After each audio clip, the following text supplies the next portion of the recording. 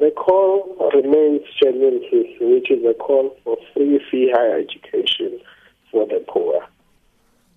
You will understand that immediately after the minister made an announcement on the fees increase and leaving discretion to institutions to decide on whether do they increase fees or not, but to the cap of 8%.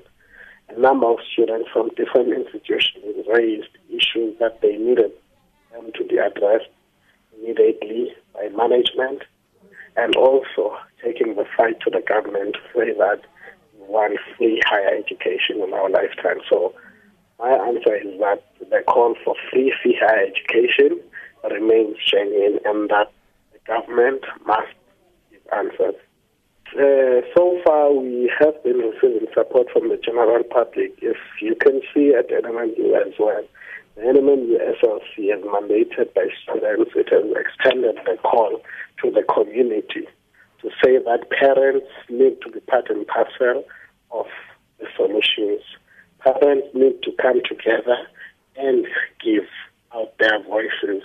The public, from religious societies, and so on and so forth. But the most important thing is so that they can also be able to hear the cries of the students to seek and find a way forward. Because the fight is not with universities, but the fight is with the government.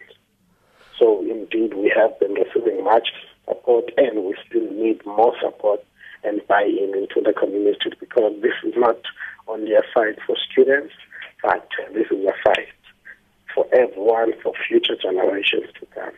This is not only the fight of students, but this is a fight that shapes the future of this country and the future of the society.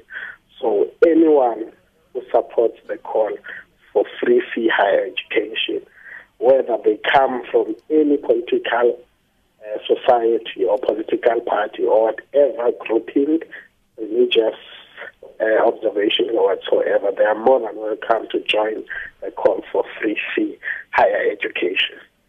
As you have noted, there's two voices from students.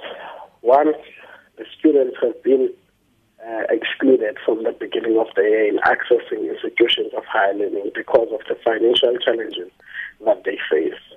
There's a certain grouping of students as well that has been able to make it into university from loans and so on and so forth. But the worry is that as universities are at standstill, where to from here?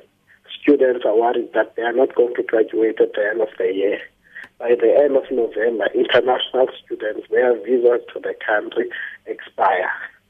So as much as the call is genuine, but there's different views and different concerns from students, which is why as DASO and NMMU as well, we are responding to a call from the SRC to say that this weekend we need to hear both voices and try to seek a way forward and take this fight to the government.